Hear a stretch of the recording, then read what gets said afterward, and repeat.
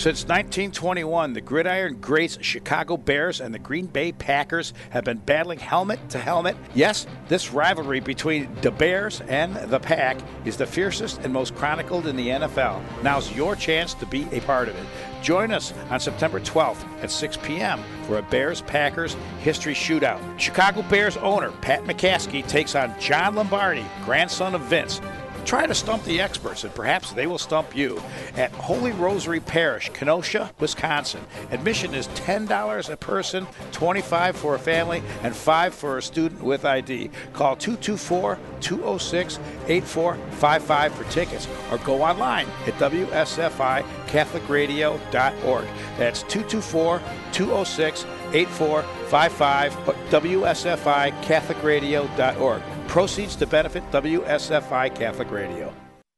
My name is Father John Grigas. I'm the rector of the Shrine of St. Maxim Kolbe at Marytown. I'm a priest, and as priest, we are responsible for forming you in the presence of Christ through the sacraments, through the preaching, through everything else. But you are the Christ who goes out into the world and brings the good news. And WSFI is one of the main means, and so God bless all that WSFI does, and please support WSFI in whatever means that you can, so that this wonderful station may continue to broadcast the good news and evangelize our culture. WSFI 88.5 FM Catholic Radio is committed to bringing quality Catholic programs to our local community. We only can do that with your financial support. Take a moment now to donate online at WSFIRadio.org or mail your tax-deductible donation to WSFI 88.5 FM Catholic Radio, P.O. Box 885, Libertyville, Illinois 60048. That's WSFI 88.5 FM Catholic Radio, P.O. Box 885, Libertyville, Illinois 60048. Donations of any amount are greatly appreciated.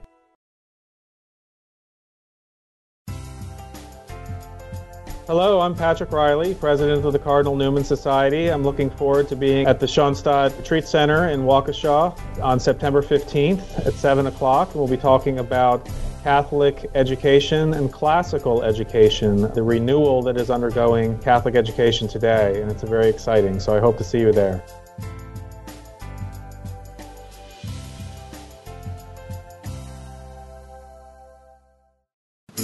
Helping men to live their Catholic faith boldly. This is Men of Christ Radio on WSFI 88.5 FM Catholic Radio. Powerful and inspiring conversations with Catholic speakers and leaders about your family, your parish, your nation, your world, and what you, as a man of Christ, can do about it. Hello, everyone. Welcome to another exciting episode of Men of Christ Radio. I'm your host, your humble host, Brian Farley, and we're very excited to have Mr. Patrick Riley, who is founder and president of the Cardinal Newman Society, as our guest today, and lots to talk about there. Before we get to him, I just want to do a couple of quick, exciting announcements, actually. We have our speaker list for our 2018 conference, which is going to be happening March 10th, 2018, in Milwaukee at what is now the Miller High Life Theater. It used to be the Milwaukee Theater. Now it's the Miller High Life Theater, which we all like. So that's March 10th, 2018.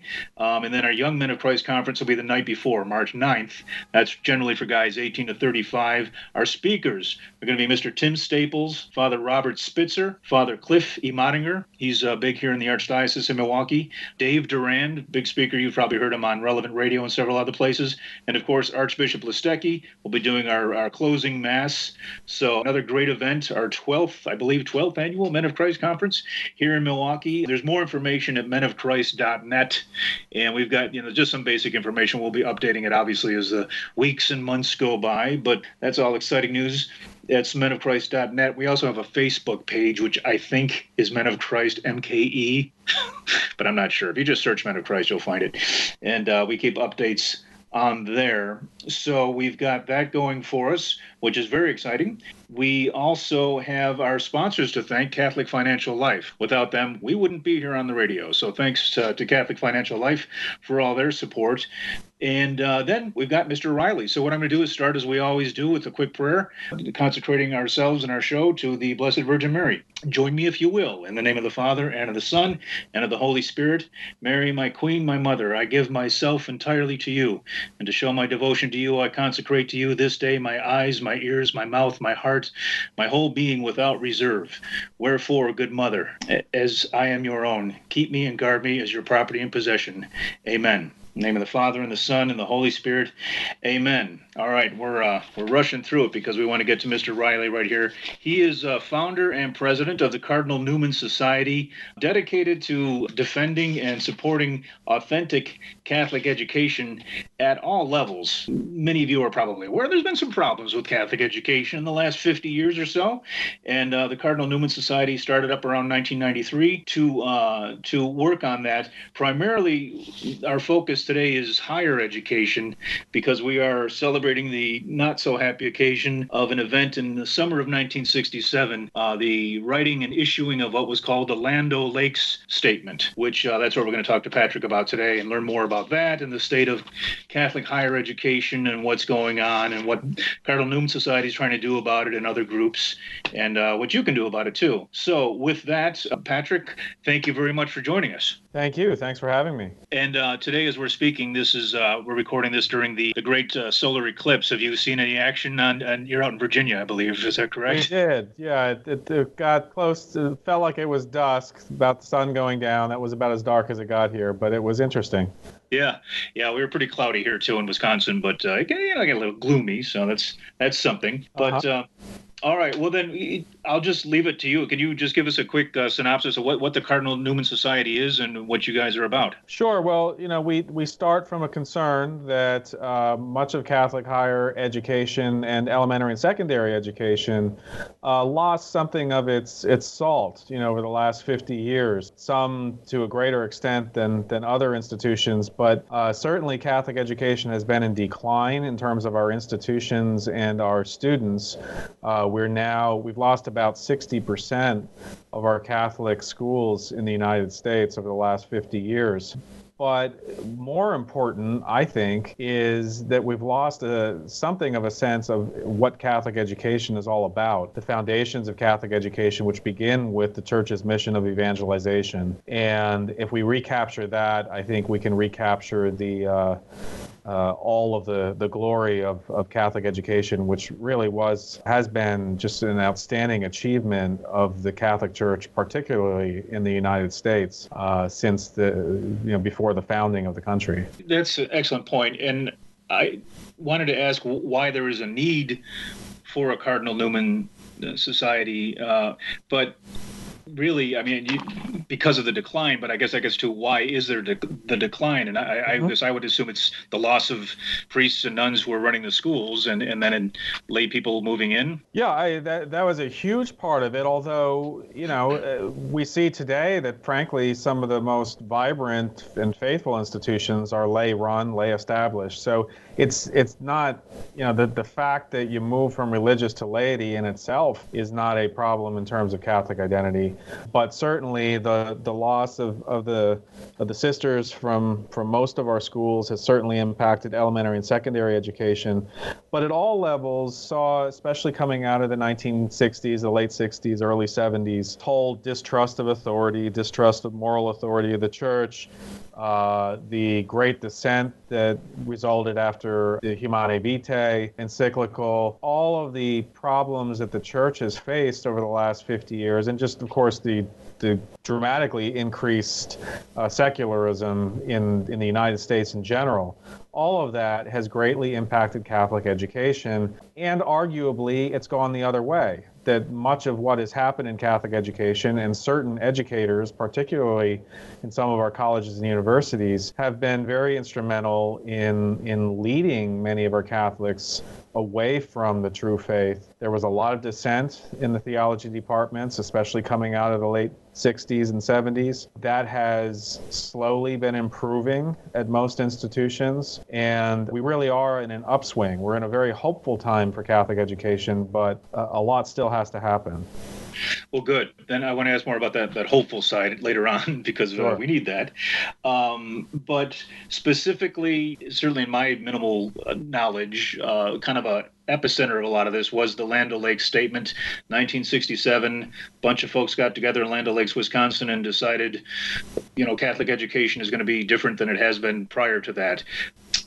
Can you tell us more, obviously, about the Land O'Lakes Statement? Yeah, so it's interesting. The Land O'Lakes Statement has widely come to be known as the watershed moment at which Catholic higher education, in many respects, separated from the church. Many of the institutions, at least formally, separated from the church immediately in the wake, in the next 5 to 10 years after the Land O'Lakes Statement, turning over their boards of trustees to an independent board that was no longer controlled by the church or by any of the religious orders, and in some cases even started taking crucifixes off the walls and trying to diminish the Catholic identity of the institution. So it was a rather rapid change.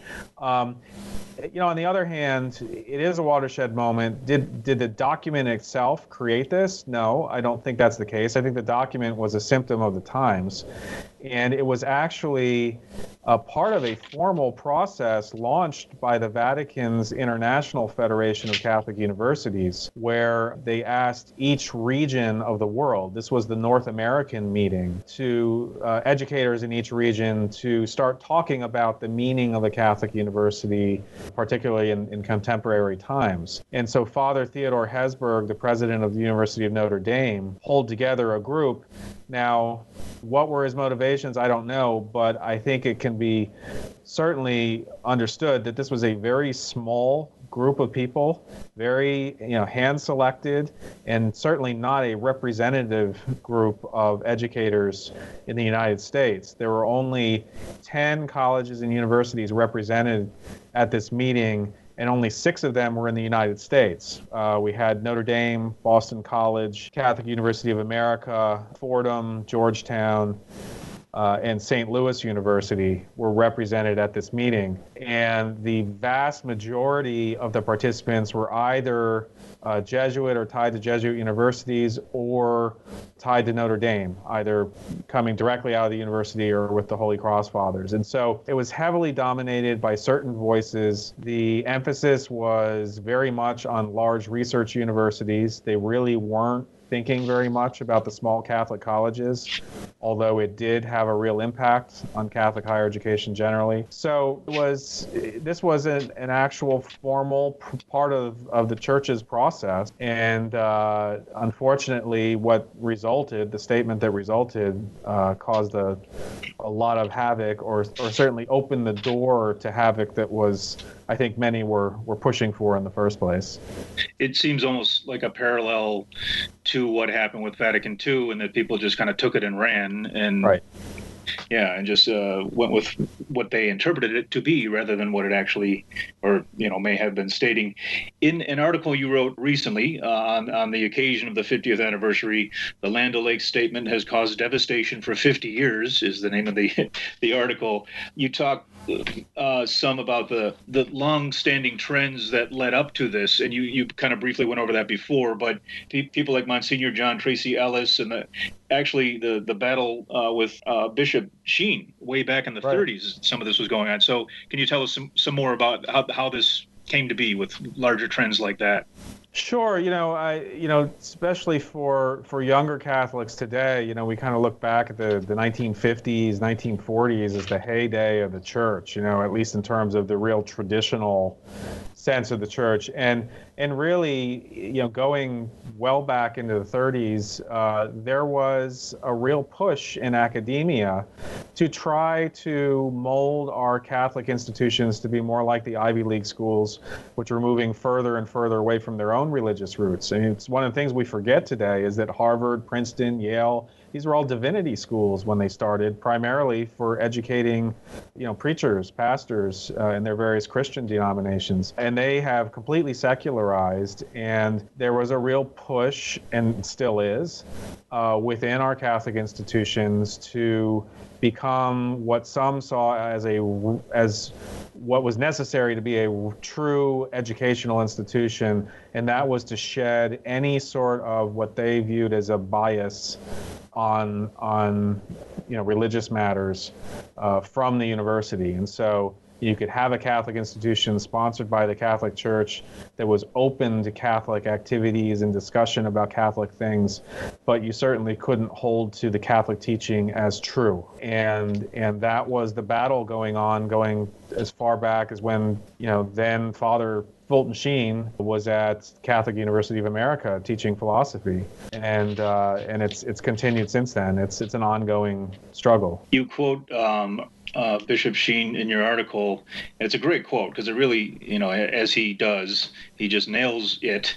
Mm-hmm. He says, the task of integrating the supernatural with the natural, of infusing human knowledge with the divine, of complementing our knowledge of things with our knowledge of God, of making all things theocentric is the business of a Catholic university. And that just very clearly states it in a way that, you don't hear anymore. Which is too often the case with almost everything, but it's certainly in the context of Catholic schools, Catholic universities. So I found that really fascinating that he was fighting this trend as far back as that. That's right. Yeah, and as Pope St. John Paul II said, the task of a university, any university, is to consecrate itself without holding back at all to the cause of truth. Right? And the Catholic University understands the Catholic faith to be true. We understand that we have the advantage of revelation from God, and that sheds light on absolutely every discipline that you might study at the university. And to deny truth would be against the very purpose of a university. And John Henry Newman, Blessed John Henry Newman, our patron for the Cardinal Newman Society, argued, in fact, that a Catholic university is actually the only true university because it's the only university that doesn't exclude this whole branch of knowledge, this whole truth that was revealed to us by God. And therefore it's able to do so much more than other institutions are in grasping and teaching and discovering and learning more about truth. The problem is that if you don't have faith, if you don't really believe that, or you're not willing to have the fidelity to uphold that truth, well, then the only thing you have to fall back on is the human way of discovering truth, and that is through dialogue and through being open to all opinions and all information, and that's all part of the process, even at a Catholic university. But we do that with a recognition that the Catholic faith is true. And those who don't believe that and struggle with that are going to say, well, we need to just treat that as one opinion among many. And that simply goes against the foundation of a Catholic university. And that does seem to be, it's the general accepted consensus is that it's just one opinion among many. So who are you to say that I can't have my LGBTQ club on campus, or I can't have my birth control for free, or whatever else, because, all right, your Catholic truth says that's wrong, but my truth says that's right. And right. To me, it's the dictatorship of relativism on the college campus. Right. And so to go back to your question, how did this happen? What really happened? I think it can all be summed up very quickly as a crisis of faith. And that's what we have struggled with for the last 50 years, and to some extent since the beginning of time, right? Yeah. It's a crisis of faith fundamentally, and if you really believe that what the church teaches is true, and that divine revelation comes to us in a different way than other forms of knowledge, and if you're willing to accept that, then the Catholic University makes a lot of sense. If you're not willing to accept it, the Catholic University makes no sense at all. No, exactly. No, that's, I guess, not to put you on the spot here, but you guys, the Cardinal Newman Society does an excellent job of cataloging or reporting on what I'll call offenses against the faith at schools all around the country, high school, like my alma mater high school, St. Ignatius High School in Cleveland, Ohio, for instance, but also colleges and universities. And what would you say are some of the worst offenses that you've seen since you've been doing this since 1993? Yeah, there have been a lot of high-profile offenses, things that just clearly do not gel with an institution that allegedly accepts the Catholic faith. So you'll have giving high-profile awards and honors to pro-abortion congressmen, or today everything seems to revolve around the gender issues and the sexual issues, and so you'll see a lot of dissent on those things, and those are all offensive and clearly contrary to Catholic identity. The things that worry me, obviously, the most are the ones that when these things are done in such a way that we're actually leading young people astray, and that's very, very dangerous. Absolutely, absolutely. All right. Well, what we're going to do here, we're going to take a quick break, and then we'll be back on Men of Christ Radio, brought to you by Catholic Financial Life, with our guest, Mr. Patrick Riley, who is president and founder of the Cardinal Newman Society. So please stick around. We'll be right back. Ignatius Press and all of the other fine publishers featured on Catholic Radio. Holy Family also has the largest selection of baptism, communion, and confirmation gifts. Holy Family Catholic Bookstore is located at 9249 Old Green Bay Road, Pleasant Prairie, Wisconsin. More information is available on Facebook. Hello, I'm Father James Kubicki, the U.S. Director of the Apostleship of Prayer, and I ask you to support Catholic Radio in your area because Catholic Radio is the way that we can get the word out today. It's Catholic evangelization at its best, and I've heard conversion stories all over the place because of people who have tuned in as they're driving or in their homes, listening to Catholic Radio by accident, and the Lord touching their hearts through the message they heard. WSFI 88.5 FM Catholic Radio is committed to bringing quality Catholic programs to our local community. We only can do that with your financial support. Take a moment now to donate online at WSFIRadio.org or mail your tax-deductible donation to WSFI 88.5 FM Catholic Radio, P.O. Box 885, Libertyville, Illinois 60048. That's WSFI 88.5 FM Catholic Radio, P.O. Box 885, Libertyville, Illinois 60048. Donations of any amount are greatly appreciated. Want an example of a false sense of security? How about relying on the life insurance you get through work to pay for all of your final expenses? Do you have plans to retire someday? Or do you plan on working for that company for the rest of your life? The fact is, you may lose your life insurance when you leave a company. I'm Matt Tomlinson from Catholic Financial Life, and I invite you to share your hopes and dreams with me. To discuss your options for protecting your family, call me at 847-548-MATT. That's 847-548-6288. Products and services not available in all states.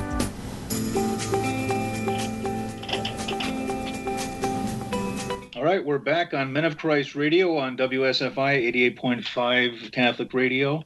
My name is Brian Farley, and we're talking to Patrick Riley, president and founder of the Cardinal Newman Society, all about the state of Catholic education, particularly Catholic higher education in our country today. And although actually, I guess that would be a question for you, Patrick. I know the Land O'Lakes statement was primarily about American colleges and universities. You mentioned a Vatican investigation or asking people to internationally take a look at the state of Catholic education around the world. Is this kind of a global phenomenon? It is. Oh, absolutely. Yeah, we've seen some horrendous things happening at Catholic universities around the world. However, you take all the Catholic universities of the world and add them up, and I believe the majority are still in the United States. We have a much larger system of Catholic colleges and universities, and certainly elementary and secondary schools, than anywhere else in the world. And so what happens in the U.S. has a great influence everywhere else. Yeah, good and bad in that, but in this case, not so good. Right. Did all Catholic universities in the U.S., follow this path, or did some hang on to their Catholic foundations? So Land O'Lakes statement was issued in 1967, and the worst part of it, a lot of it was not so bad, but the worst statement in there was this declaration of independence, essentially saying that a Catholic university, in order to be a true university, must be independent of all authority of any kind, lay or clerical. And it was a clear indication that these institutions intended to no longer recognize the authority of the church hierarchy over these independent Catholic institutions. And like I said, over the next decade, nearly every Catholic college or university in the United States separated itself legally from the church so that they were independent institutions. And this was a very deliberate move. So I would say, yes, it was pretty much across the board. There was the only institution represented at the Land O'Lakes conference meeting that basically dissented from the statement was Catholic University of America. The provost spoke out rather strongly against it, and I think that set the stage for decades later, even though the Catholic University of America had a number of problems itself internally, especially with its theology department, has come back very strong, and it's a good, strong institution that clearly disagrees with the statement. It wasn't long after the statement that we did start having new institutions spring up that rejected the statement and basically sprang up, almost in reaction to it. The first of these was Thomas Aquinas College out in California.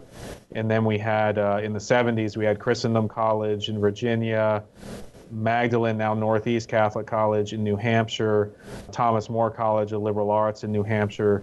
These were all institutions that jumped in and started. It's still very small institutions, but have had a great impact on the church and set a great example for other Catholic universities. Yeah, that's great and very, very encouraging and historically just interesting. The whole long history of universities throughout Western civilization. But one thing you mentioned in what you were just saying about the Land O'Lakes statement, and I think in your article you expound on a little bit, but how these schools declared they were free of all authority, and yet they all pretty much took on the yoke of government regulation because they needed that federal money. And so now they're pretty much just beholden, like every other school, to whatever the government wants to tell them. Yeah, they greatly embraced government authority, and one of the reasons was the enticement of money, which is always something that we're always looking for with our Catholic institutions, and it's a real caution for the phase we're entering into now, where we actually have a federal administration that's willing to look at school choice programs, vouchers, tax credits, and these things, which are outstanding if they enable people to go to Catholic schools who otherwise could not. But we have to be very, very careful about what sort of strings are being attached to all of this. We just went through 8 years of an administration that was quite eager to use government money as a way of imposing certain things on our religious institutions. So it's an interesting time that we're in. But at the time of Land O'Lakes and in the years soon afterward, that's when we had a number of these major Supreme Court decisions on church-state issues. And, to be fair, at the time of the Land O'Lakes statement, there was a widespread, almost universal concern in the church that no longer would any religious institution be allowed to receive any government aid, state or federal, because of the way these cases seem to be going. In fact, they ended up going in a little different direction, and the most faithful Catholic institutions today, the ones that accept federal aid, really had no problems at the moment with any kind of strings attached to that.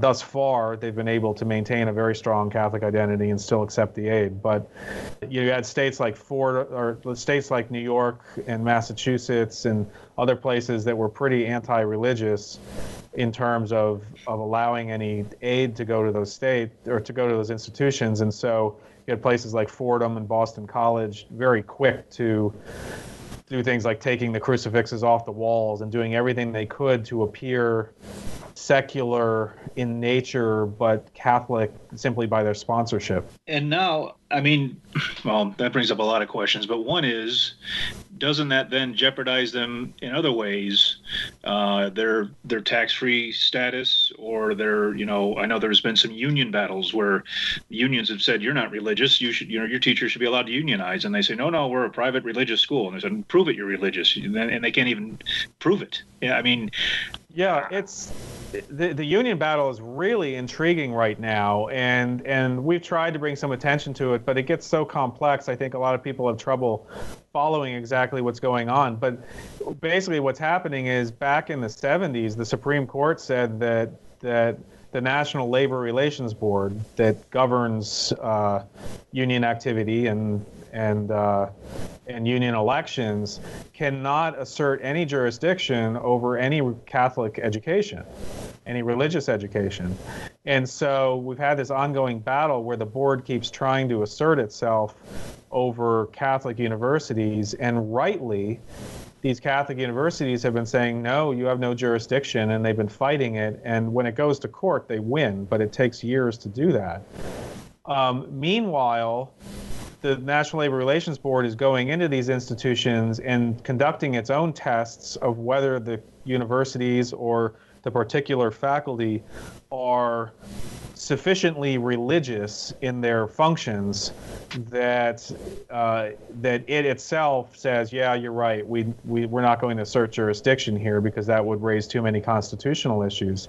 And the investigations that the Labor Relations Board has been doing are just really great. They're very eye-opening, and they show how very, very secular many of these Catholic universities are that are claiming, well, we don't want to allow a union because we're Catholic, and yet we're not going to impose anything on our faculty with regard to our Catholic identity. So it's a really interesting thing that we've been in this position of strongly opposing the NLRB and saying you have no right to go in and do these investigations of religious identity. That in itself is a violation of the Constitution, the First Amendment, and yet what they're revealing is just great. I mean, it's the information is wonderful, and they're right on in saying that these institutions aren't very Catholic.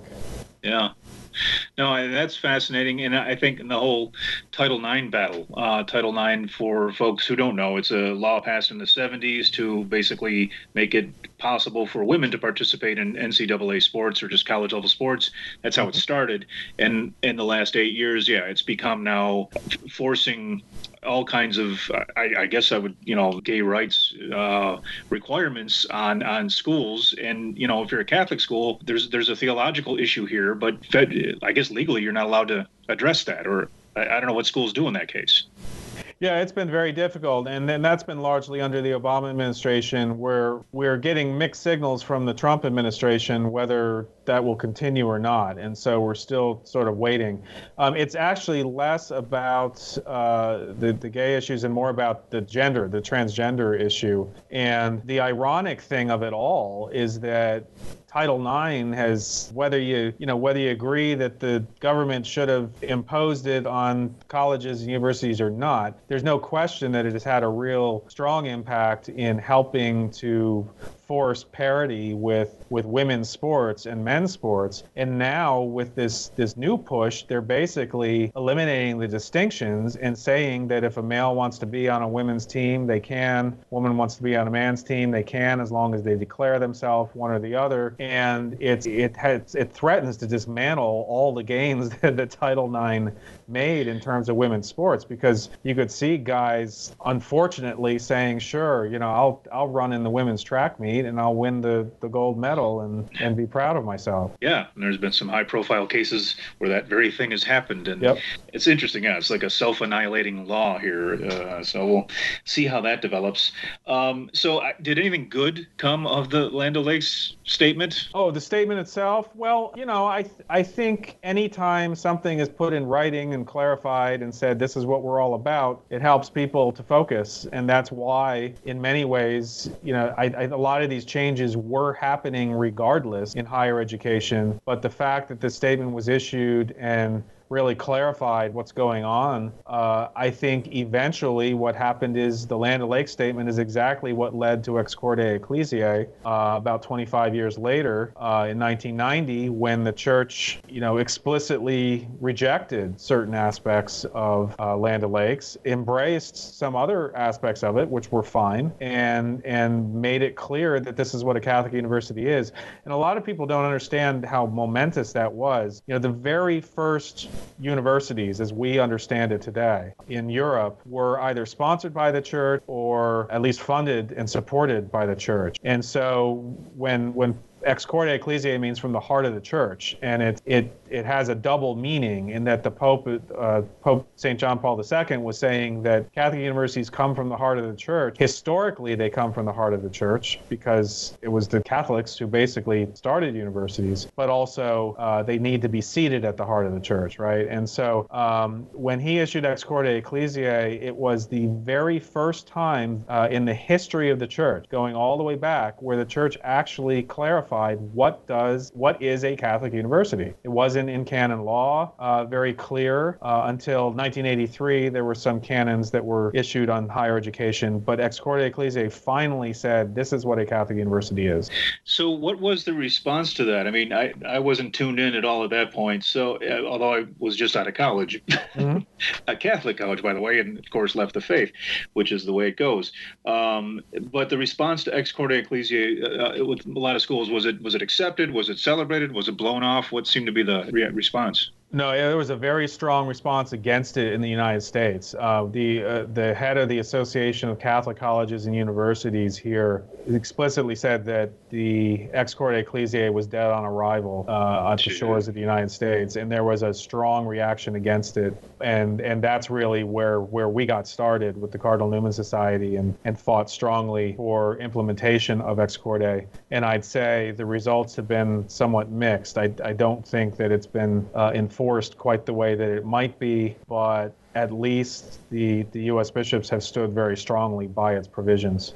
Okay, because I was going to say, other than you guys, the Cardinal Newman Society, is anyone working for the enforcement of Ex Corde? And you say the bishops, but I don't know. In some places, it doesn't seem like there's a lot of action behind that support. No, and again, all of this falls within historical realities. I mean, the fact is that this came out right along with all the sex abuse crisis and the loss of a certain clout that the bishops had, even within the church, to make things happen. And frankly, a lack of desire to be engaging in high-profile battles with universities in their diocese in the midst of all of this. And meanwhile, the bishop's primary focus has been on elementary and secondary education, which, you could at least see a lot of good arguments for why they need to do that. So for all of those reasons, and probably many more, there hasn't been a lot of emphasis on reining in the problems in Catholic colleges, although there's been some, and we are, like I said earlier, I think we are seeing a positive movement forward. I know the bishop, perhaps Archbishop of the Green Bay Diocese, whose name I can't recall right now, but he had a somewhat open battle, I believe, with St. Norbert, which was encouraging. So it was good to see some of them getting into it, but I'd like to see more of it where there's just obvious problems. But I know there's a real mindset of, oh, no, the bishop is not to interfere. He has no business here. So it's discouraging, but hopefully they will eventually start chiming in some more.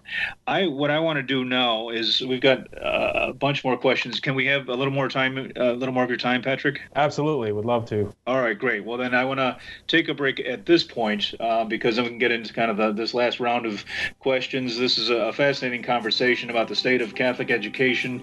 Patrick Riley is president and founder of the Cardinal Newman Society. If you are not familiar with the society, you can learn all about it, cardinalnewmansociety.org. They're online. They do reports. They've got resources to help, and we'll talk more about that at the end here. But great stuff. So keep listening to Men of Christ Radio on WSFI 88.5 FM Catholic Radio. We're sponsored by Catholic Financial Life. God bless them. We'll be right back. This is Joe Scheidler in Chicago. Want to learn some Latin? Well, here are 3 simple words that say it all. Ora et labora. That's the motto of the Benedictines, and that means pray and work. Pray for the 4,000 babies who will be cruelly killed in legal abortions today in American cities alone. But also work to end abortion. Pray and work. How do you work? Well, come out to an abortion clinic near you. Pray there, but also talk to the women going in. Offer them help. If you want to know how, give us a call. We're the Pro-Life Action League in Chicago. Call us at 773-777-2900. That's 773-777-2900. Or contact us at prolifeaction.org. What kind of shape is your soul in? I'm inviting you to consider making a weekend of spiritual exercise. We're talking a retreat with the Lord, prayer, meditation, quiet, in beautiful Barrington at the Bellarmine Jesuit Retreat House. Come check out the possibilities at jesuitretreat.org. That's JESUIT retreat.org.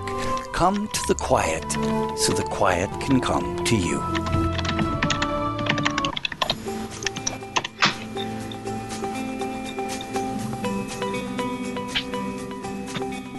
Okay, we're back. Men of Christ Radio. My name's Brian Farley. We're talking to Patrick Riley, president and founder of the Cardinal Newman Society, about the state of Catholic education. And in many cases, it's not good, but there is hope. So please stay tuned for that, because we want to end on a positive note here. But Patrick, I have a thought in my observation of all this personally and from afar and everything else. But it seems to me that the decline in catechesis, or the decline in people's understanding of what the Catholic faith actually is kind of contributing to this problem. In other words, parents keep sending their kids to schools that charge more because they say they're Catholic, but they're not apparently Catholic. And alumni don't seem to be tuned into what's going on. And to me, it's like a self-propagating problem. We don't teach Catholicism, therefore nobody knows what Catholicism is. Therefore, the offenses against it are not recognized. Is there anything to that? Absolutely. Yeah, that's absolutely correct. And it's actually why over the last several years, when I started the Cardinal Newman Society in 1993, we were entirely focused on Catholic higher education and the problems there. But dealing with all of that means working at the elementary and secondary level. And so we've expanded our mission to work there, and we do a lot of our work in elementary and secondary today. Both because, yes, we need Catholics who are well-formed, well-informed about the faith. There's also just the very practical issue of, when you look at the church today, at Catholic adults, and you ask how many Catholic adults have experienced at any point in their life, even for just a year, good, strong, faithful Catholic education. And it's a real minority in the church. It's a small minority, and it's a shrinking number, because more and more Catholics, certainly at the higher education level, are not going to Catholic colleges, and even at the elementary and secondary level, we're shrinking dramatically in the number of Catholics who go to Catholic schools. We are seeing increases in the homeschooling and in other areas, and that's very, very exciting. But we've got to get our act together in Catholic education in many ways. On practical concerns like finances and governance and all these other things, but also simply in terms of being strongly and unapologetically Catholic, and knowing that the root of Catholic education, the fundamental purpose of Catholic education, is evangelization. We are trying to bring people to Christ. And as long as we keep that in mind, I do think that things will get better. And like I said, I think they are getting better. Do you, I've heard people throw the term false advertising around. I mean, is there a point where in some of these cases it could almost be a legal issue, the claims of we're Catholic this, we're Catholic that, but then there's literally or almost literally nothing there? Yeah, we've certainly looked at that because as a justice issue, I think there's no question that in many cases it is false advertising, or at least deceptive advertising. The problem is, of course, that in the United States, for the very same reasons that the National Labor Relations Board and the government should be staying out of Catholic education, our courts are not permitted to come in and make a determination about whether a school is Catholic or not Catholic or sufficiently Catholic. That's up to our bishops. And so in a instance where a bishop very clearly declared an institution not Catholic, certainly there would be, I think, the potential for an actual legal case. But meanwhile, it's a battle that we have to deal with within the church. And I think that's good. I think that's healthy that our culture recognizes that this is an internal church matter and it needs to be resolved that way. That, I think, as you're saying that, reminds me, is it William Blatty or Walter Blatty, the author of The Exorcist? William Peter Blatty, yep. Yeah, he was a Georgetown alumni and was not at all pleased with what was going on at Georgetown and appealed, I believe, to the bishop, and allegedly things went off to the Vatican. I think he was just trying to get them just reported on. I don't know what a better term is. But does anything ever come of that? I know he passed away. Yeah, that was a very interesting. So the church does have its own juridical process. We have canon law, and we worked a lot with Mr. Blatty on that project. The case is not officially closed.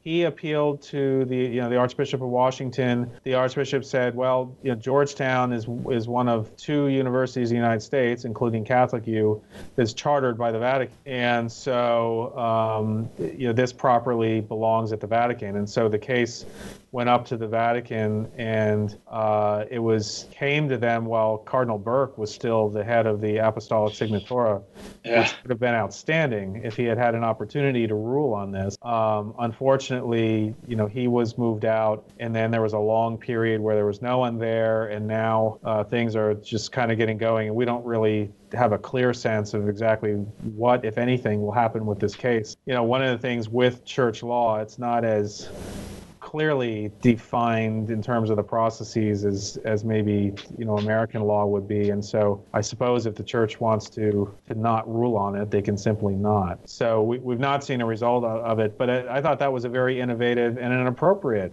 response. It wasn't just Mr. Blatty, he had hundreds of alumni and students and faculty and others who joined in that petition. Yeah, that's an interesting case, and I'm curious.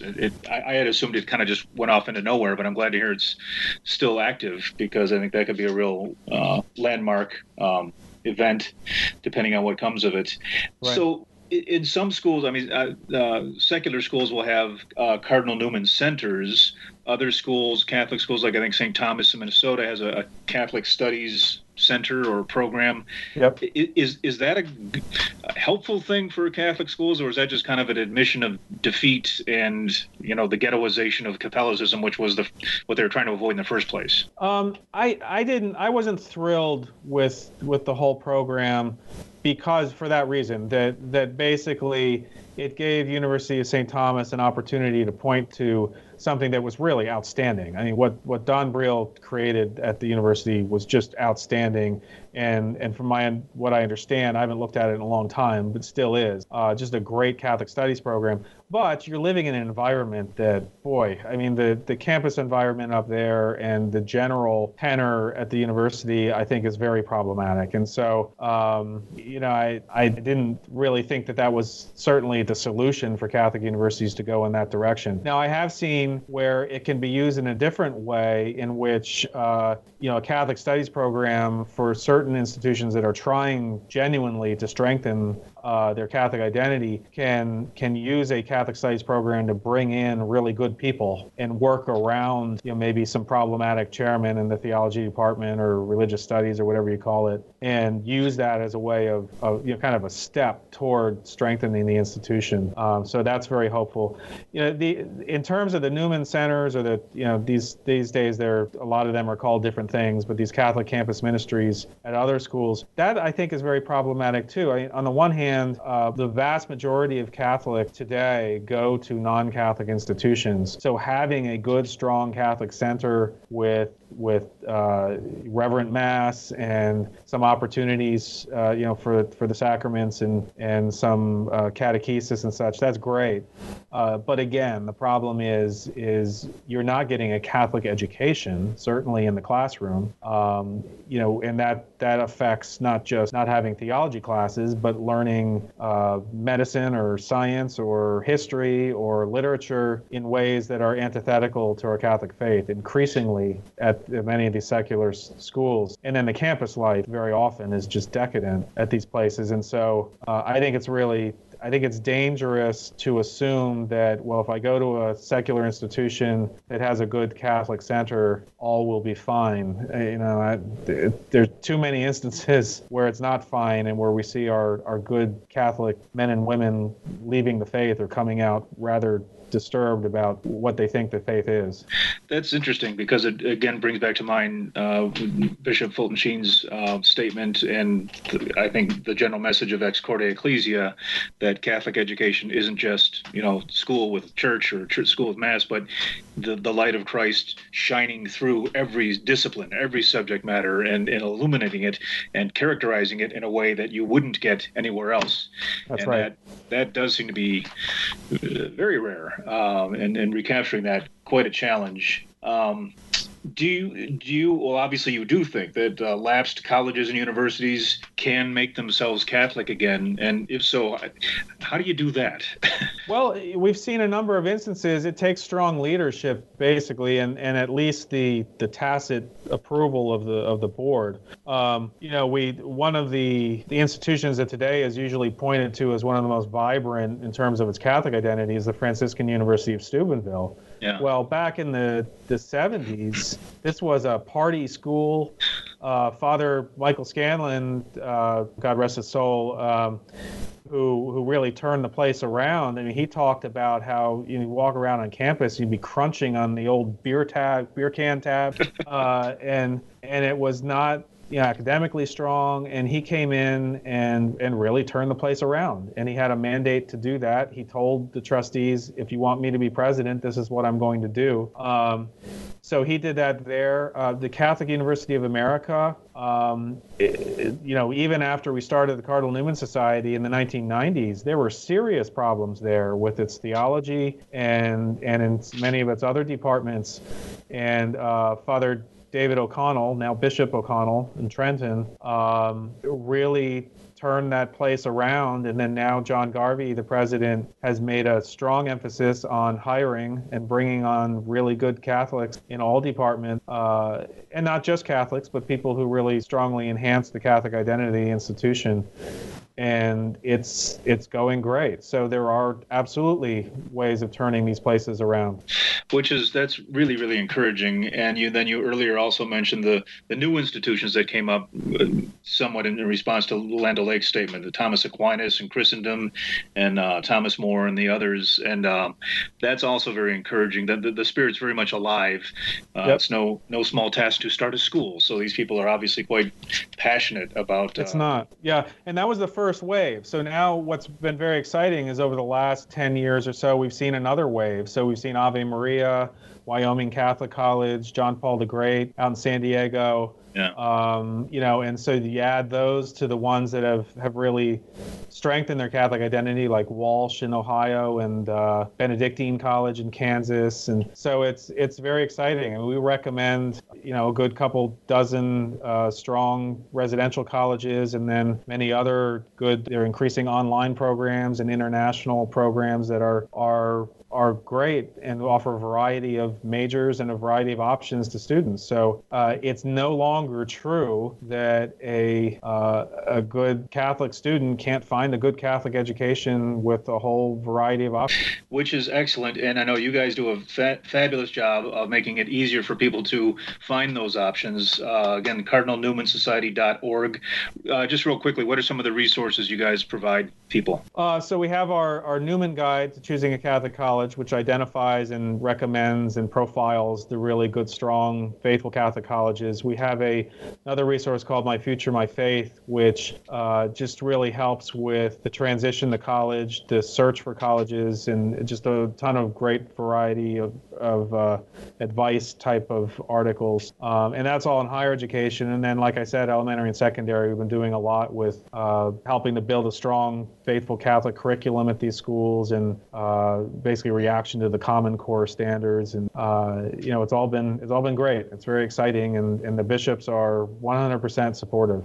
That's great. That's great. And God bless you guys for all you do. And in addition to all that, you also speak here and there. And in fact, you will be here in the Milwaukee area on September 15th. A little plug here at the Schoenstatt Center in Waukesha.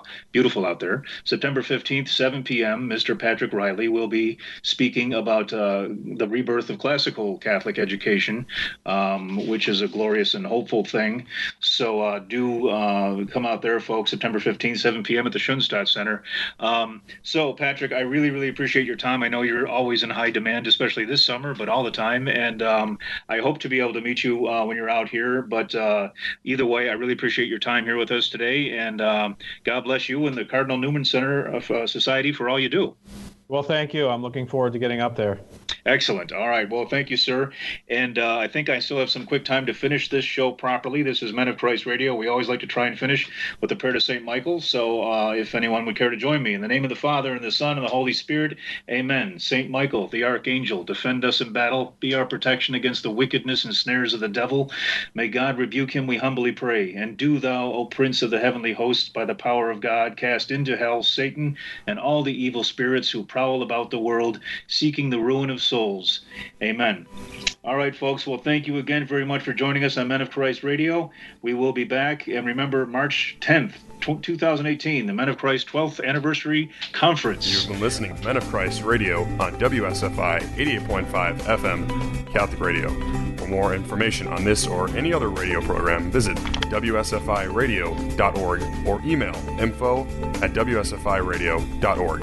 To learn more about the Men of Christ, visit menofchrist.net. Since 1921, the Gridiron Greats Chicago Bears and the Green Bay Packers have been battling helmet to helmet. Yes, this rivalry between the Bears and the Pack is the fiercest and most chronicled in the NFL. Now's your chance to be a part of it. Join us on September 12th at 6 p.m. for a Bears-Packers history shootout. Chicago Bears owner Pat McCaskey takes on John Lombardi, grandson of Vince. Try to stump the experts, and perhaps they will stump you at Holy Rosary Parish, Kenosha, Wisconsin.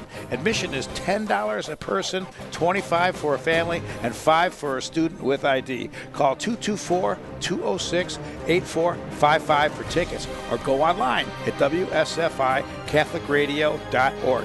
That's 224-206-8455, WSFICatholicRadio.org. Proceeds to benefit WSFI Catholic Radio. Hello, I'm Patrick Riley, president of the Cardinal Newman Society. I'm looking forward to being at the Schoenstatt Retreat Center in Waukesha on September 15th at 7 o'clock. We'll be talking about Catholic education and classical education, the renewal that is undergoing Catholic education today, and it's very exciting, so I hope to see you there.